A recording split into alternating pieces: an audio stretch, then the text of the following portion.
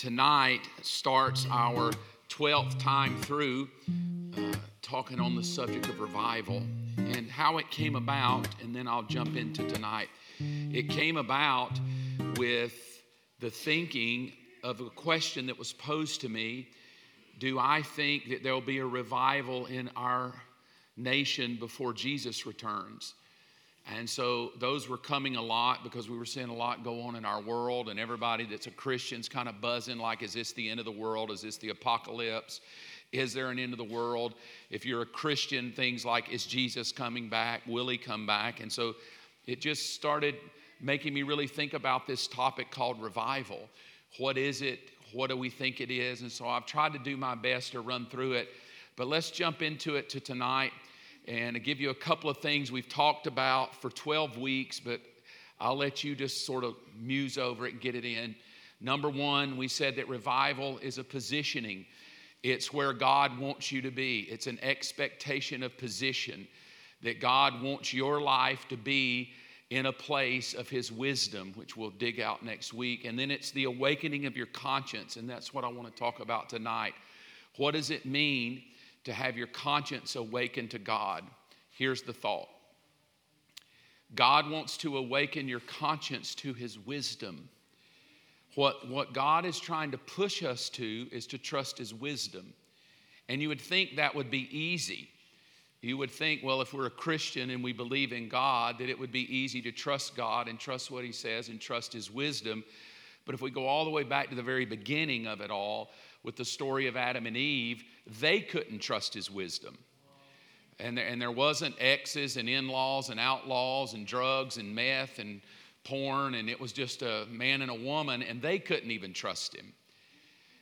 And then we get 10 commandments, and they couldn't do that. And then they got a bunch of rules to follow, 670-something rules. They could not do those. And then Jesus gave 2. Love God with all your heart, soul, mind, and strength. Love your neighbor as yourself. We can't do that. So what we know is that without the help of God, a human will never do the wisdom of God. So God has to help us. I'm going to give you the 2 things this week and next week of what's going on. Why would not a Christian, I'm not talking about people that don't believe in Jesus, but people who thumb up, I believe in Jesus, or claim they're a Christian, why would that person who says, I believe in Jesus, why would that person not live under the wisdom of God? Why would, and I guess what I would say in that is that if I am a Christian and I am loving Jesus and I am following him, then my life should work. So the question becomes, as we said, when I'm under the wisdom of God, my life works. So if we look at a scope of Christians and we judge life and we go, okay, well, there's people that don't know Jesus and there's people that do know Jesus. Statistically, we should say that the people that know Jesus, their life goes better. But in theory, it doesn't. If you just blanket look at everybody, the person who doesn't know Jesus and the person who does know Jesus, there's not much different. Their marriage is still a wreck. Their health is still a wreck. Their life is still a wreck. And so we get the question of why. What's the point? Christian church people are no better than me. They're all hypocritical anyway. I know people who say they're a Christian, but they're hooked on porn. People that say they're a Christian, but they lie. And so the goal is that God is trying to wake us up. That's the whole thing of revival. Revival means you once were awake, and then you went asleep, and then you try to wake yourself up again. It's a reawakening to wisdom. That's what I want to talk about tonight. And when that happens, the result is that God's reality is on display in your life. So that if Mark says, I'm going to live my life under the wisdom of God, which is contrary to everything I may think and see, if I do that, then I can expect the fruit of that to show in my life. I can expect it to show up in my family. I can expect it to show up in my behavior and in my habits. So my thinking, if I'm a Christian with a recurring habitual problem, a sin, a weakness, I cannot deduce that it's because the devil's so big. Because again, if he's that big, we would be in trouble. What we know is he was defeated So if he's defeated, why is it such a struggle to see the reality of God manifest in my life? Why do so many Christians just live with perpetual chaos and problems? Because the truth be known, if we took Christianity and called it anything else, and we judged it based on it, and we called Christianity a car, and we said, well, if you buy this car, it may work, it may not work. Like if you want to invest in something, you want it to work.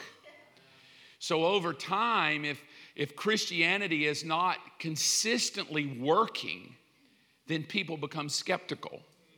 And people say, well, why would I want that?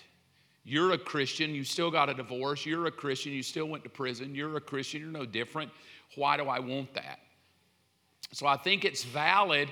It's no different if you go to a restaurant and you eat and the food is terrible and the waitresses and everything there is terrible, the likelihood of you going back. So if we can judge a restaurant, it's fair that people judge Christianity. It's fair that people say, I want to see the reality of what you say. If you say it's the best cup of coffee in New York, it needs to be the best cup of coffee in New York. I'm referring to Elf, the Christmas movie. You know, you have to come to a place to believe that if it's what we say, if we say he's the way, the truth, and the life, if we say there is no other God but him, then there needs to be some backing of the fruit to that. All right, here's the second thought, and then we'll jump into some scripture. Here is why I think the reality of God does not manifest in the awakened conscience of many Christians. We believe the stories, we quote the scriptures, we go to a church, we wear the t-shirts and the Christian lingo, but there's no reality for us. Here is my belief. There is a spiritual war to deaden your conscience in relation to God's wisdom. It is why Jesus will say, Paul will say about Jesus, you must put on the mind of Christ. You must be renewed, Romans 12, in the attitude of your mind. Because the deadened conscience will rob you of everything.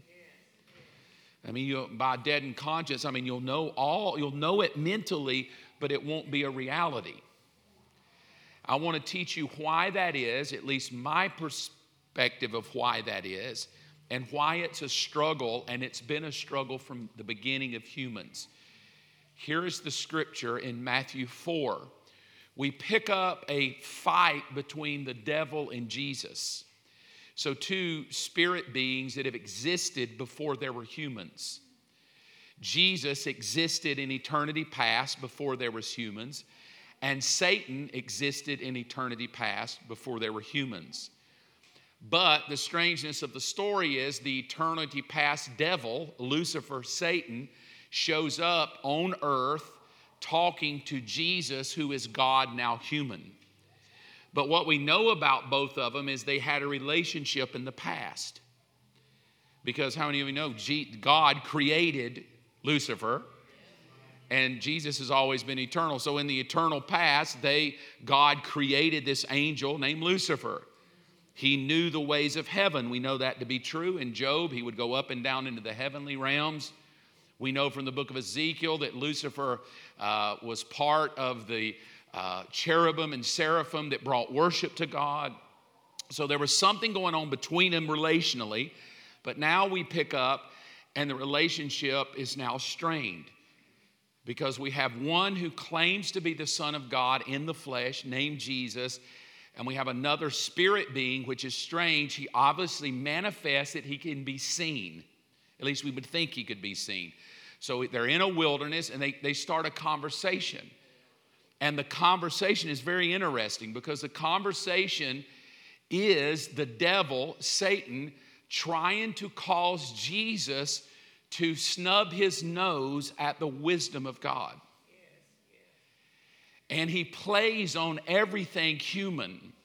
I don't have time to go into it tonight, but he plays on his hunger, he plays on his desires, and he pulls on him. And then the last one in Matthew that he pulls on, this is the third thing he pulls on. He said, I will give it. This is Satan talking to Jesus. I will give it all to you if you will kneel down and worship me. Jesus says, "Get out of here, Satan." Jesus told him, "For the scriptures say, you must worship the Lord your God and serve him only." Now, the thinking has been by a lot that Satan wants your worship. I want to challenge that thought tonight. That I do believe that there's an aspect where Satan says, "I want you to worship me, but I want you to see how he's going to try to get it from him." He's going to attempt to get the worship from Jesus by pulling on his natural, physical, emotional state of being. It's going to be a word we'll pull out in a minute. And he pulls on, "I'm going to give it all to you, your desires, you're hungry, you're thirsty." So the enemy here shows us that there's a war of this thing called worship, to where either your conscience is going to be awakened to God or your conscience is going to be awakened to yourself. And the challenge of all Christianity is not you and the devil. The challenge of all Christianity is yourself and God. Because the real battle is not the devil. The real battle was self. Because if the battle was the devil could have made him and forced him to do something. The devil could not force him to do anything. He could only convince him that selfish behavior was the answer. So the reality of why many Christians struggle is not some demon that's plaguing them. It's that their conscience has never been awakened to wisdom because their conscience is worshiping their self. And self becomes the battle. If you ever want to know who your biggest enemy is, it's in the mirror. It's not flesh and blood. It's not other people are your problem. Your boss is not your problem. Your uncle's not your problem. The person that molested you is not your problem. Problem is, look in the mirror. It's us. It's our own flesh and the way we live life and the way our emotions handle life. Now, once we understand that I am my worst enemy, we start realizing that perhaps the reason Christianity doesn't manifest in a reality is not the devil, it's that I never get myself out of the way. And so therefore my marriage is impacted because selfishness becomes God. And I worship myself, and it just creates a myriad of problems in my life. So when he says, "Kneel down and worship me," you notice that he wasn't asking for money. He wasn't asking, "Could you join my church?" He was simply saying that Satan worship is putting yourself and your selfish desires above the wisdom of God. And yet most of us in this room would say, "I would never worship Satan, ever."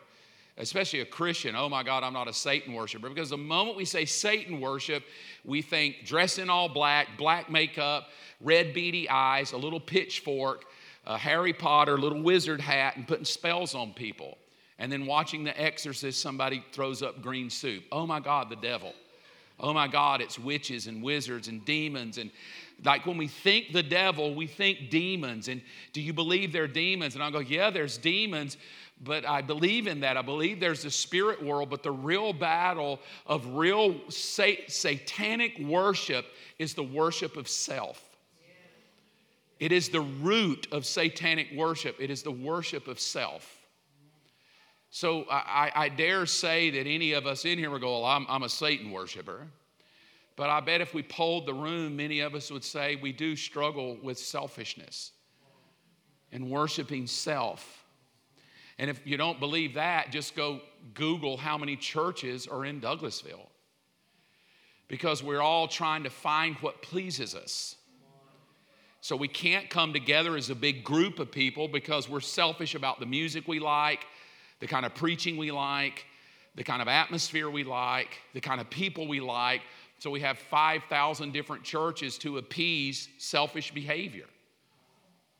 And so what happens is we would never say that we're divided into different denominations because of selfishness, but the reality of it is we can't agree, and if we can't agree, well, I'm going to take my way. So, which is probably why the Bible says until we all come into the unity of the faith, which will be never, because it's going to take him coming back to unify that for us. Here's the thought. Revival is the awakened conscience, and I flipped the words because I intentionally meant to do this. It's the awakened conscience serving God through worship. You don't worship God and then serve him. Like I worship God and then let me go serve in the nursery. Serving is worship. So even when you're just helping, doing something for the kingdom of God, that act of service is considered worship to him. And so I have to understand that I serve God through worship. And so I'm worshiping him, and that worship is an act of service. I want to kind of try to make it a little more clear. Romans 12:1, and so, dear brothers and sisters, I plead with you. Now, here's where it gets interesting. Give your bodies to God for all he's done for you. Let them be a living and holy sacrifice, the kind that he will find acceptable. And this is the true way to worship him. Now, what is the true way to worship? Giving your body to him. How many of you know we're in the middle of a hellacious, non-worshiping culture right now? Because I don't give my body to Jesus, I'll just desecrate my body. I'll be a male that'll turn female, a female that'll become male. I'll be gay, I'll be straight, I'll be whatever. I do anything I want with my body. If I want to get drunk, I get drunk. If I want to get high, I get high. Oh, but by the way, P.S., I do love him. And I present to you, is it possible to really worship God when you've never given him your body? And yet, rarely do we talk about this. Rarely do we sit down and say, have you given your body to him? We say things like, have you given your money to him? Do you tithe? Have you given your mind to him? Do you think right? But this says, I plead with you to give your body to him. How many of you know what we teach in Christians is that the Holy Spirit lives in us and wants to live through us? But it's difficult for the Holy Spirit and Jesus to live through me if the Spirit that lives in me is constantly fighting with who's in charge. I heard something years ago that I thought was very poignant, and I made it part of my thinking. It says there's a big difference in the Holy Spirit being resident within you versus president within you. And with a lot of us, he's resident, meaning I just want him to live in me so I don't go to hell, but I don't want him to be president. I don't want him calling all the shots. I don't want him telling me what to do.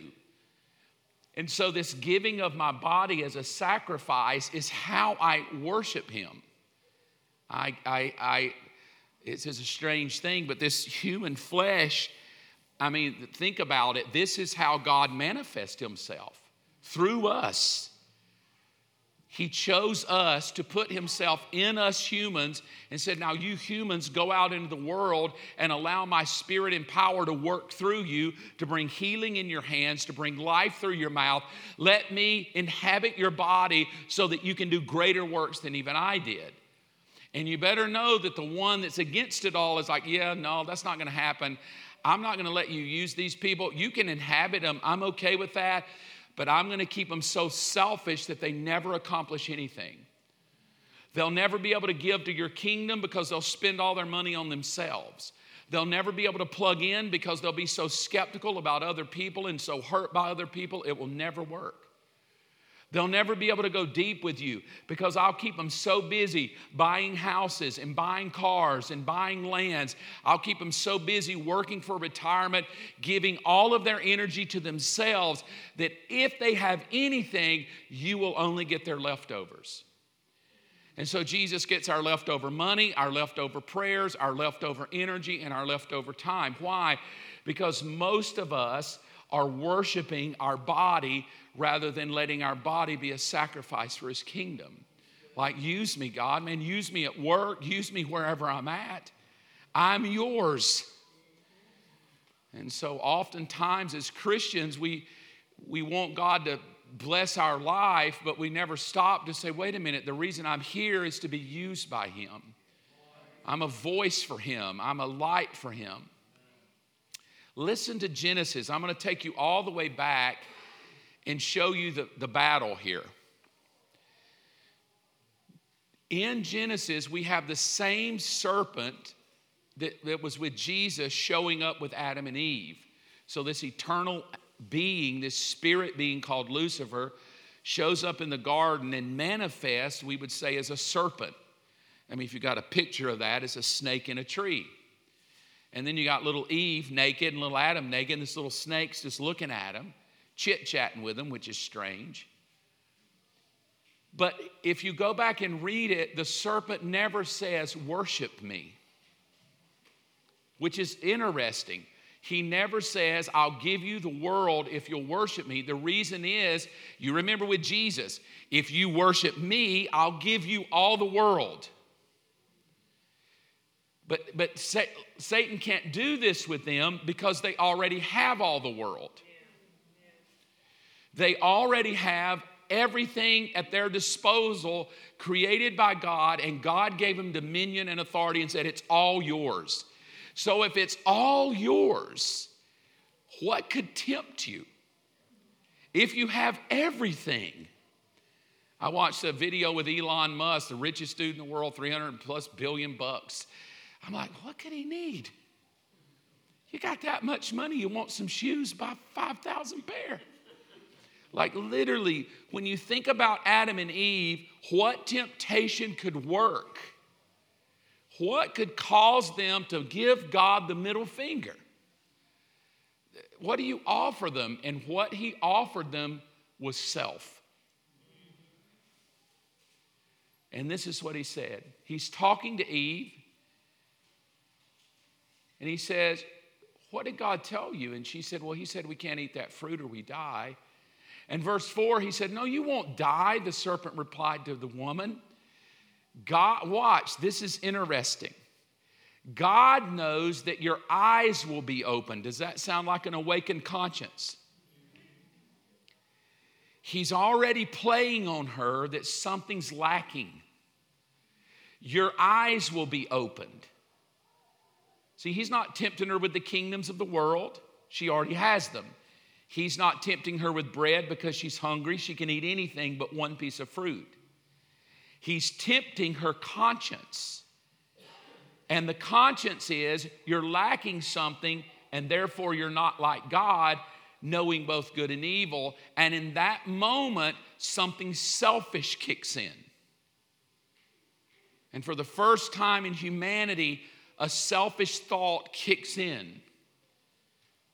And rather than just saying, wait a minute, I don't need anything, I've already have everything, she starts pondering this, your eyes will be opened. And the woman was convinced, verse 6. She saw that the tree was beautiful. That's fleshly and selfish. Its fruit looked delicious. Now here's the thinking. In our Christian mindset, when we think the tree of knowledge of good and evil, we automatically think it's a dirty tree, an evil tree. But that tree was not dirty and evil. So when she says it's beautiful and delicious, it was probably beautiful and delicious. And she wanted the wisdom it would give her. So you understand, it wasn't the fruit she wanted. She wanted the wisdom that it could give her. Why? So she could trust self and be like God versus trust God. So she could be the one that could determine good and evil and not God. So what she wanted was the wisdom to live her life her way, which we would call selfish. So she took the fruit, she ate it, and she gave some to her husband who was with her, and he ate it too. And at that moment, their eyes were open. Now, we would say that's the awakened conscience. But her eyes being opened was a deadened conscience, which is totally antithetical to what you would think is an oxymoron. Her eyes were open, but she was dead because the moment she opened her eyes, she felt shame at her nakedness. It was a play. You have everything, but yet you don't see. You have everything, but you don't know. And she goes, well, I want to see and know. Okay, you want to see and know? Well, if you want to see and know, then this is what has to happen. She goes, yes, I want to see and I want to know. I want to have full wisdom and I want to be able to determine good and evil. And she bites it and her eyes become open and she sees and she knows. And when she looks down, she immediately judges herself that nakedness is a shameful thing. And so at this moment, what happens is selfishness becomes the judge of humanity. And it's been our problem from that day till today. That our selfish behaviors become the God that we worship. And then I force you to love me no matter what I want. And if I say to you, yeah, but that's not what God wants, you say, well, you can't look at me. You're just a shallow, narrow-minded, bigoted, homophobe, or whatever word we could label people. Because anytime you try to pull somebody's selfish wisdom to God's wisdom, there is going to be a war. And this war will be, well, I don't understand why God would make me this way, or God wouldn't let me love who I want to love, or be who I want to be. So that war becomes, I'm trying to cause God to identify with my desire for selfish living. And God will never dumb himself down to acknowledge the God of your selfishness. He will always cause you to repent of it and then trust his wisdom. Always. Here's the thought. The spiritual war wasn't that a human would worship Satan. The war was that a human would worship self. Satan did not ask Eve to worship him. He simply asked her to worship herself.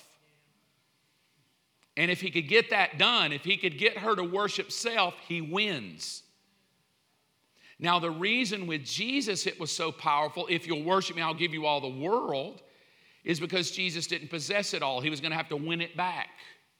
But he plays on selfish behavior. He plays on his hunger. He plays on his emotions. He plays on his physical body. Because what the battle has always been is the worship of self. It destroys marriages. It destroys health. Like literally, you just let humans alone and we'll kill ourselves off. I had a doctor friend of mine was telling me about sicknesses. I went to him to talk to him about some stuff. And in his talking to me, he was an internist, and he said to me, he said, Mark, 90% of all sicknesses that I deal with are self-inflicted. What? 9 out of 10 sicknesses that you deal with are self-inflicted. He said, yes, of all the people, my office is filled with people, 9 out of 10 of them are in my office because of self-inflicted behavior that has brought sickness to them. Through lifestyle choices, through food choices, through the way they treat themselves, they don't sleep, they don't exercise, they don't eat well. And I said, well, what do you do? And he said, well, I would love to tell you that all of the 9 go home and change their lifestyle. He said, but they don't change their lifestyle. I thought, really? He goes, no, they just want me to give them some medicine to fix the selfish behavior so they can keep being selfish. In other words, I don't want to stop eating bacon and ice cream. I want a pill so I can keep eating bacon and ice cream. And modern medicine basically just helps us keep living, and we get less healthy and sick, and then we ask Jesus to heal us. Like, why won't Jesus heal me? And a lot of the reasons I'm going through what I'm going through, I'm not saying all of it, but selfish behavior. And it has nothing to do with weight. It has to do with people are broke, in debt, credit cards maxed out. I don't know why God won't bless me, because when you're selfish in your giving and you spend all your money on yourself and you've maxed out every credit card, it's amazing how selfish living can destroy what God wants to do in your life. Well, they tell me the Lord wants me blessed. Well, he does, honey, but 32 credit cards maxed out, that might be a problem. It might not be his blessing. It might be your inability to manage money. It might be that you overspend, you overeat, you don't sleep enough. So what I would like you to see, and you say, why are we talking about revival? I'll tell you why in a moment. But we use the terms revival, but if we stop thinking revival like, wow, the Holy Spirit's in a room, we're slain on the floor having carpet time, and we think revival is awakening to my selfish behavior and to call me into a place of newness with God to where my selfish behavior dies off. Here's my thinking. When selfish behavior dies off, you will have a spiritual awakening. You'll see God do things for you. You know, I don't have the money to give, but you start giving. You just give. You'll be amazed at when the selfishness of wanting to hold on to it versus the sacrificial giving of it. The moment you sacrificially trust His wisdom, things happen. Same with forgiveness. I don't want to forgive them, but when I do and I let my selfish behavior go and go, well, God says forgive them, so I will, life begins to change. A deadened conscience is selfish sacrifice, but awakened conscience is a holy sacrifice. So when we talk about awakened conscience in revival, what we're talking about is your life is a holy sacrifice.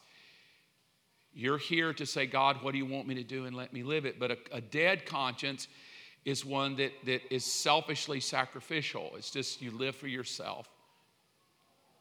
Both are worship. You can worship in a very dark mode by worshiping yourself and being selfish, and you can worship Jesus by sacrificing sacrificially of yourself. And I'll just say this to be the truth of it. You cannot love God with all your heart, soul, mind, and strength and be selfish. And you cannot love your neighbor as yourself and be selfish. So the two commands that Jesus said, everything I'm doing hangs on two things. Love the Lord God with all your heart, soul, mind, and strength, and love your neighbor as yourself. I got it. No, you don't. Because the core of that is you cannot do it selfishly. And it's in the story of a man that says, what must I do? And he goes and says, well, I tell you what you do. Why don't you just go sell everything you have and come follow me? And he's like, dude, I can't do that. I mean, I can do everything else. But the one thing you're touching is my business and my money. Yeah, I'm not going to serve you there. And he walks off, and Jesus says, man, how hard it is for rich people to enter into the kingdom. And I don't think he meant that rich people won't get in the kingdom. I think that a lot of times what he means is that we become selfishly motivated in life and we can't let go of the selfishness. The money becomes, I need the money. I can't serve God because I'm working 90 hours a week. I need that. Like, I can't balance out this God in me. And so it becomes a struggle. But you'll either worship God or you'll worship yourself. Both are worship. And if you want to know, look at your checkbook and ask how much of the funds you have go to you and your stuff versus how much goes to help other people and bless people. And I'm not saying money to money, like thousands to thousands, but seeds. How many seeds are you throwing to eradicate selfish behavior? All right? This is Jesus' half-brother, James. What is causing quarrels and fights among you? Well, we would say the devil. Well, there's demons in the church. There's devils in the church. Watch what he says. Don't they just come from the evil desires that war within you? You want what you don't have, so you scheme and kill to get it.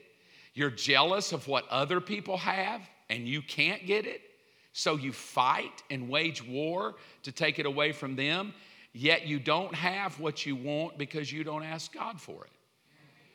In other words, he lets us know that one of the greatest problems of churches not experiencing a move of God and not really seeing the life of God is selfish behavior.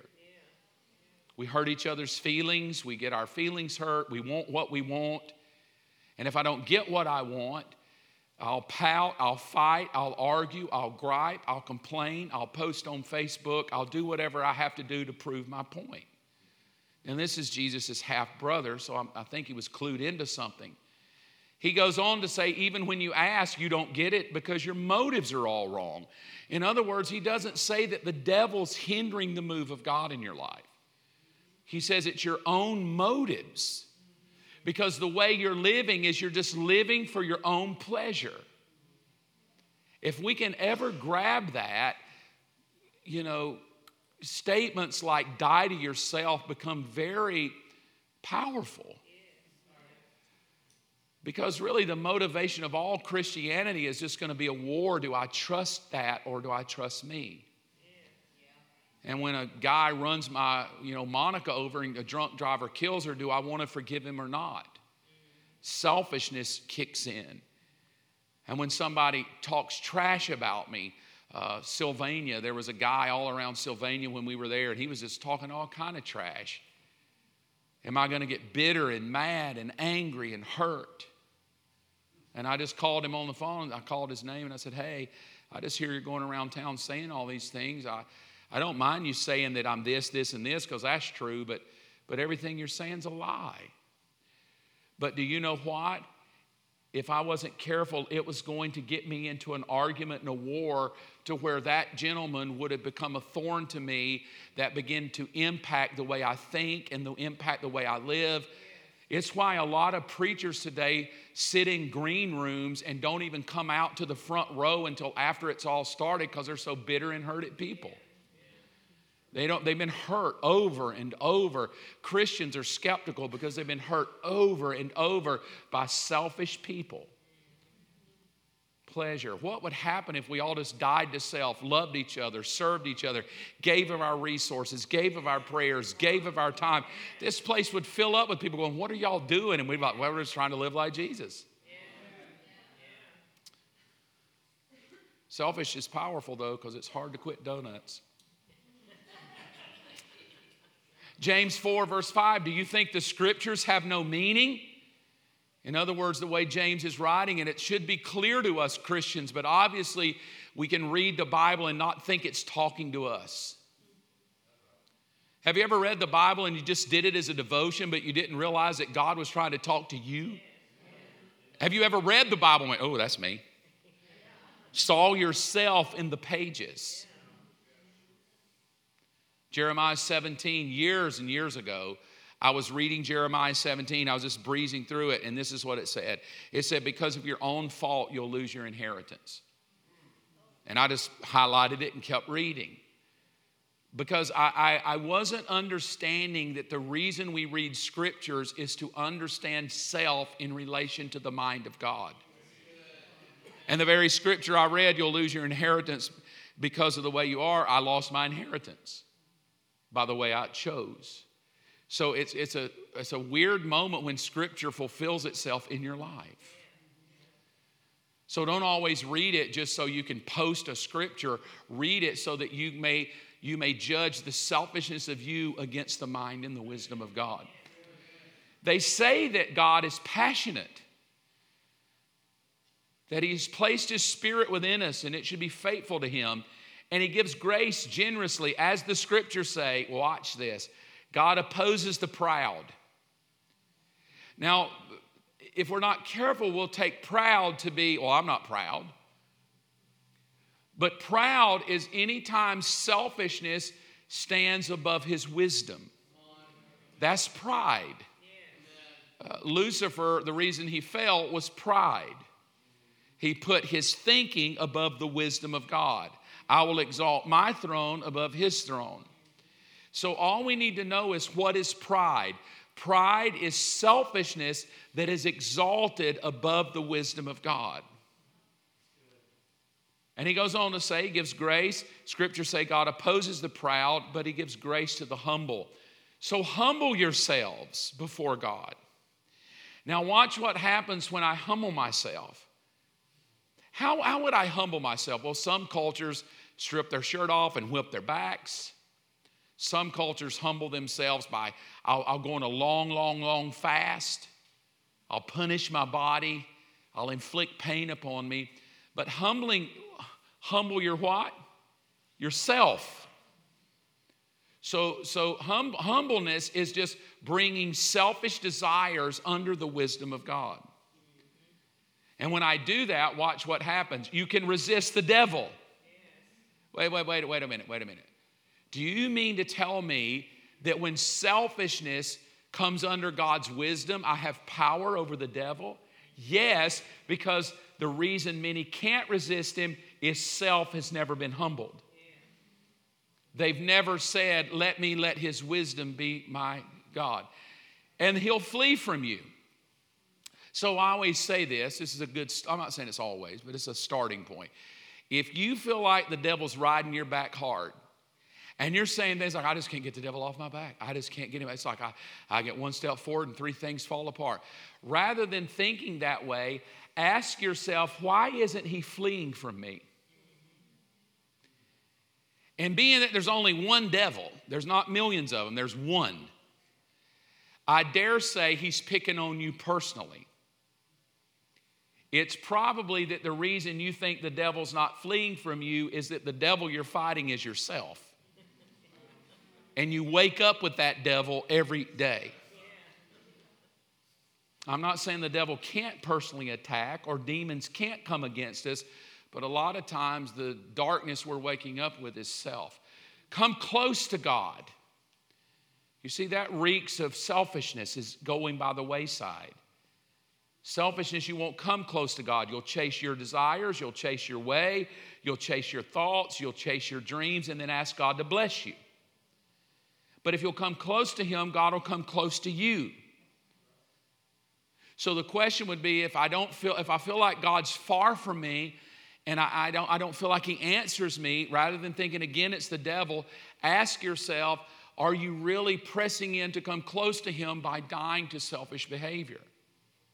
I heard somebody say, a pastor friend that I follow, I don't know if this is true or not, but he said it and I'll take his word for it. He said, across the spectrum of Christianity, 90+% of all Christians pray less than 5 minutes a day. So we could ask, then is the devil the problem? Or is it just I'm really super busy with my life and I keep God in my hip pocket for a rainy day, but am I really coming close to him? Because I'll tell you, if you want to know how hard it is to get close to God, get married and have kids.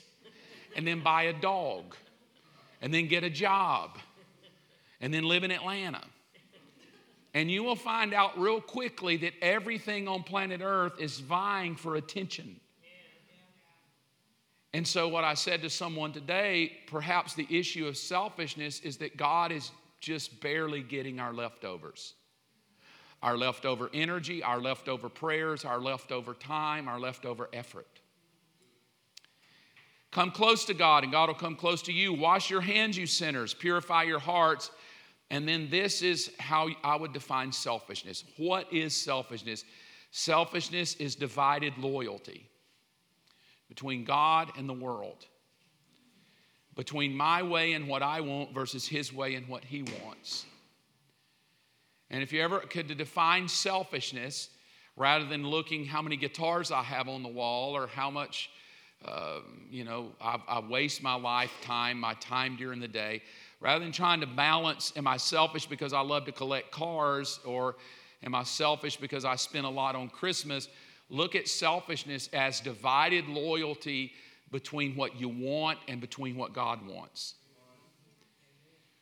Because you can have a lot of stuff and still God is priority in your life, and you can be broke and you're in charge of your life. But it's a divided loyalty. So let there be tears for what you've done.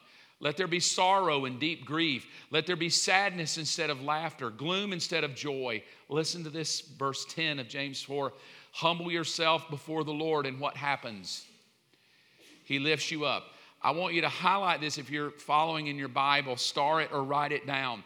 This to me is the New Testament definition of revival for me. I'm not saying it's the only one. Verse 10 to me is revival.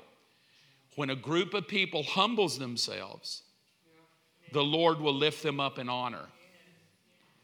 And anywhere I've ever seen revival break out in the world or through history studying it or in churches that say revival has broken out, you can almost guarantee that it came on the heels of humility. They either started praying, they either started coming close to God, pressing into God. They became desperate. They became desperate for God to do something. They were tired of just religion. They were tired of just doing it the normal way. And they began to humble themselves. They began to give more. They began to pray more. They began to seek God more. And in that humility, that self began to come down and God began to honor. God pours out His Spirit. And He lifts them up in honor. And so when we walk into a building and we go, gosh, revival is here, maybe we should think, wow, humility of God's people is here and His power showed up. Because did His power show up in the street first? No, it showed up with 120 that were humble enough to go wait it out. And then once that God lifted them up and poured out His Spirit, the town got the taste of it. So revival is the world tasting of the honor of God on your life. So that the world around you becomes revived because they work with you. And they become closer, or they hunger after God because they work with you and they see something different in you and it makes them want it. Why? Because in that humility, God has honored you and that honor is seen by other people. What's so different about you? Well, let me tell you. A girl, this is years ago, but it touched my heart. We were in math class in high school, 12th grade, and a girl named Sarah turned around and she said, I want to ask you something. I said, what? She said, why are you always happy? You're always smiling. Well, I could have said, well, because I'm ADD and have no medicine. I don't know. Because I passed the math test and I thought I would flunk. But I knew in that moment that this sounds really spiritual. I don't mean it to sound arrogantly spiritual.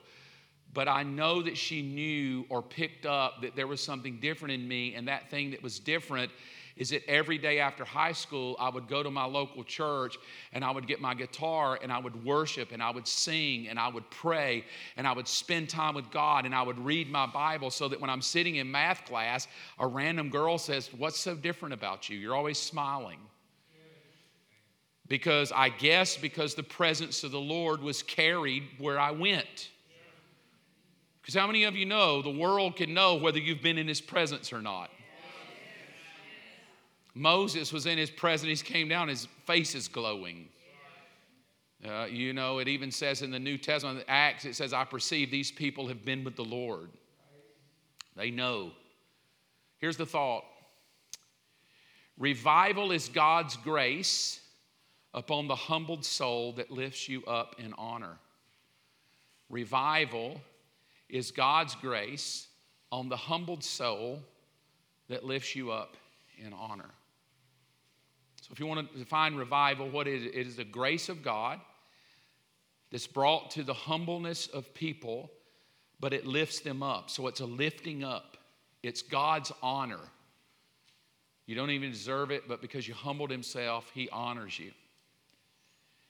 This is a thought, I'll end here. This is the last scripture.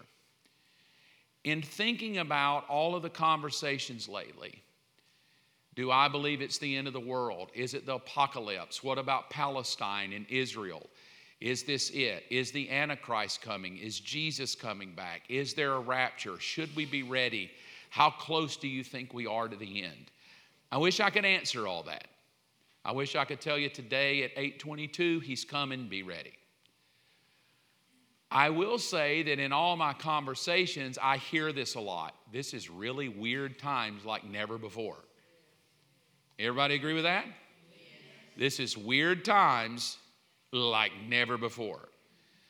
A young lady in the church texted me this week and said, please pray for my sister. And I said, absolutely, I will. What's going on? She's going into surgery today to detransition from a girl to a guy, and they're going to take her breast off today.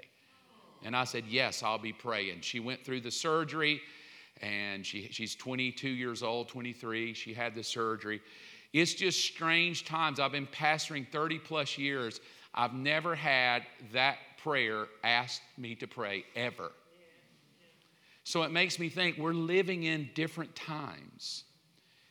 We're living where boys don't know if they're boys and girls want to be girls and girls wish they were boys and turn into boys and boys turn into girls. And we're all watching it going, wow, this is strange. So I will just say, I don't know if Jesus is coming soon, but I will say it's a strange world within which we live. But there is a passage of Scripture not hidden, but tucked away nicely in the book of Revelation concerning the end. And with quick reading, it just goes by. But everybody that is a Christian has talked about it. Because in this text is where we find the terms like Antichrist and then Hollywood 666 and all the dirty, evil stuff. So if you want to know, is Jesus coming back soon and when, and what do you think about Israel? Before you try to figure out what's going on with Palestine and Israel and what's going on with the Father and when He's coming back, go home tonight and look in the mirror. And when you do, there's going to be a very hard question. Here it is, verse 16. The beast, which is a work of Satan, required everyone, small and great. So those are the people you don't know. Great, the Bill Gates of the world, the George Soroses, the Elon Musk, the great ones. The rich, all the people that we say run the country and the world, the Bilderbergs, the Rockefellers, and the poor, those of us that can't even pay a bill. It doesn't matter, all of you. Free people and slave, he forced them to take a mark on the right hand or the forehead, Hollywood 101. We've all seen the movies about it. We've read the books left behind. We've heard Christian preachers say he's coming, you don't want to go to hell. But I want you to look in the mirror because the next verse is telling. How could he require everyone to take it? By simply creating a culture that is so driven by selfishness, they will do it willingly. I will require it, but they will give it willingly. And the way I'm going to give it from them willingly is I'm not going to let them do anything of their selfish desires unless they have it. I'm not going to let them buy anything, and I'm not going to let them sell anything. Now that in its nature, buying and selling is the art of selfish behavior. I want what I want. I work for my money. I purchase what I want to satiate my hunger, to put a roof over my head. And then the enemy says, if you really want to know how the end of the world is going to come, I'm going to touch selfish behavior. And the way I will know whether you're for me, Lucifer, or for God is whether or not your selfishness becomes your God. And if your selfishness is your God, you will take the mark. And the moment you take the mark, this is not a study on the book of Revelation, but the moment you do it, you're condemned to eternal damnation forever. That ought to tell you the power of selfish worship. The moment, because you're hungry, you want your house, you want your food, you want your kids are going to be. So think about this a minute. If you don't take the mark, your kids go hungry, you go hungry, you get no gas, you have no food, you cannot go to Publix, you cannot get anything. You say, well, what I'll do is I'll go live out in the world and I'll have my own garden. Great. You can't buy seeds, you can't get water, because anything you want to buy or sell, you're going to have the mark. So you need to go live near some river somewhere, and you need to go and have some seeds sowed up. So the reality becomes, would you watch your children rot in front of you? Would you watch your daughter starve to death because I refuse to take a mark and let my wisdom trump God's wisdom? See, that's what I mean by look in the mirror here. Look in the mirror, and rather than thinking rapture, think, are you selfish? Because every person who is rooted in selfishness, my belief is, will take the mark. Because we're so conditioned, I want my way. I want God to be, it's all about me. My job is about me. My belly's about me. My money's about me. And then so Lucifer comes along and says, well, the way I'll get everybody is I'll just make it all about them. So if you want to keep doing what you do, well, just take a mark and you can go do it. Shoo, go live yourself, go have fun.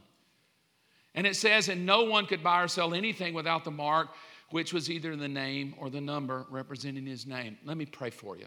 Bow your head for a moment. I don't know you. The Bible's pretty clear that no man knows the thoughts of somebody else but themselves and God. I have no clue what your personal life is like. I can judge my own. And I know if I'm fair in judging my own, selfishness can creep up. You feel like you deserve it. You've worked hard. You get lazy.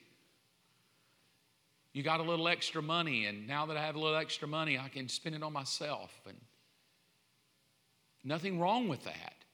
But if I'm not careful, my entire Christian existence is God meeting all my selfish desires and never really stopping long enough to say, am I selfish?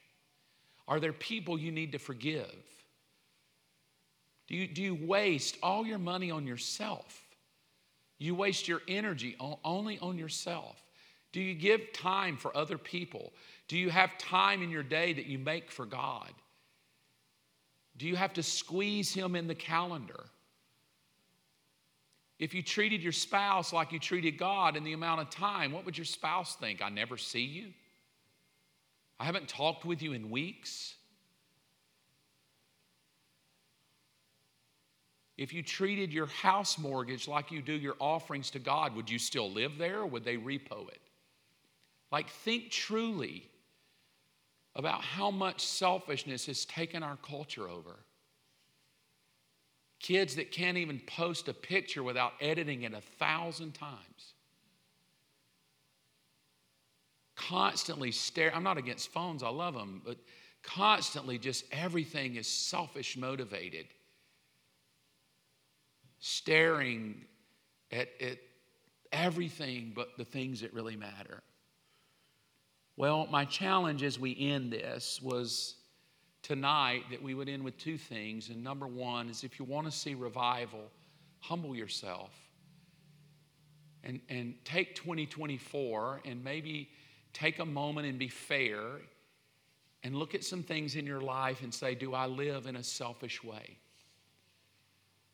Do I live selfish with my family? Do I live selfish with my time? Do I live selfish in my marriage? Do I live selfish with my friends? Because the Bible says He's a jealous God. He desires you to come under His wisdom. So are there ways you think that are not under God's wisdom? Ways you live, habits you have, addictions that aren't under His wisdom. But you tolerate them, you keep them around, they're sort of who you are. And you sort of tolerate them by saying, well, He's a God of grace, He knows me.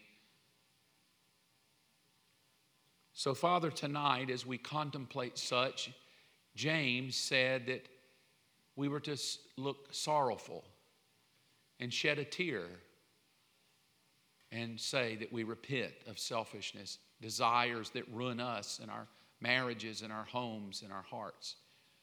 So, Father, as we embark on a new year in the next few weeks, I pray that on this corner that we would be a testament of a group of people that humble themselves and say we're on a corner to do His wisdom and not just ours. And we're here to do Your will and not just ours. And I give You thanks for it. In Jesus' precious name.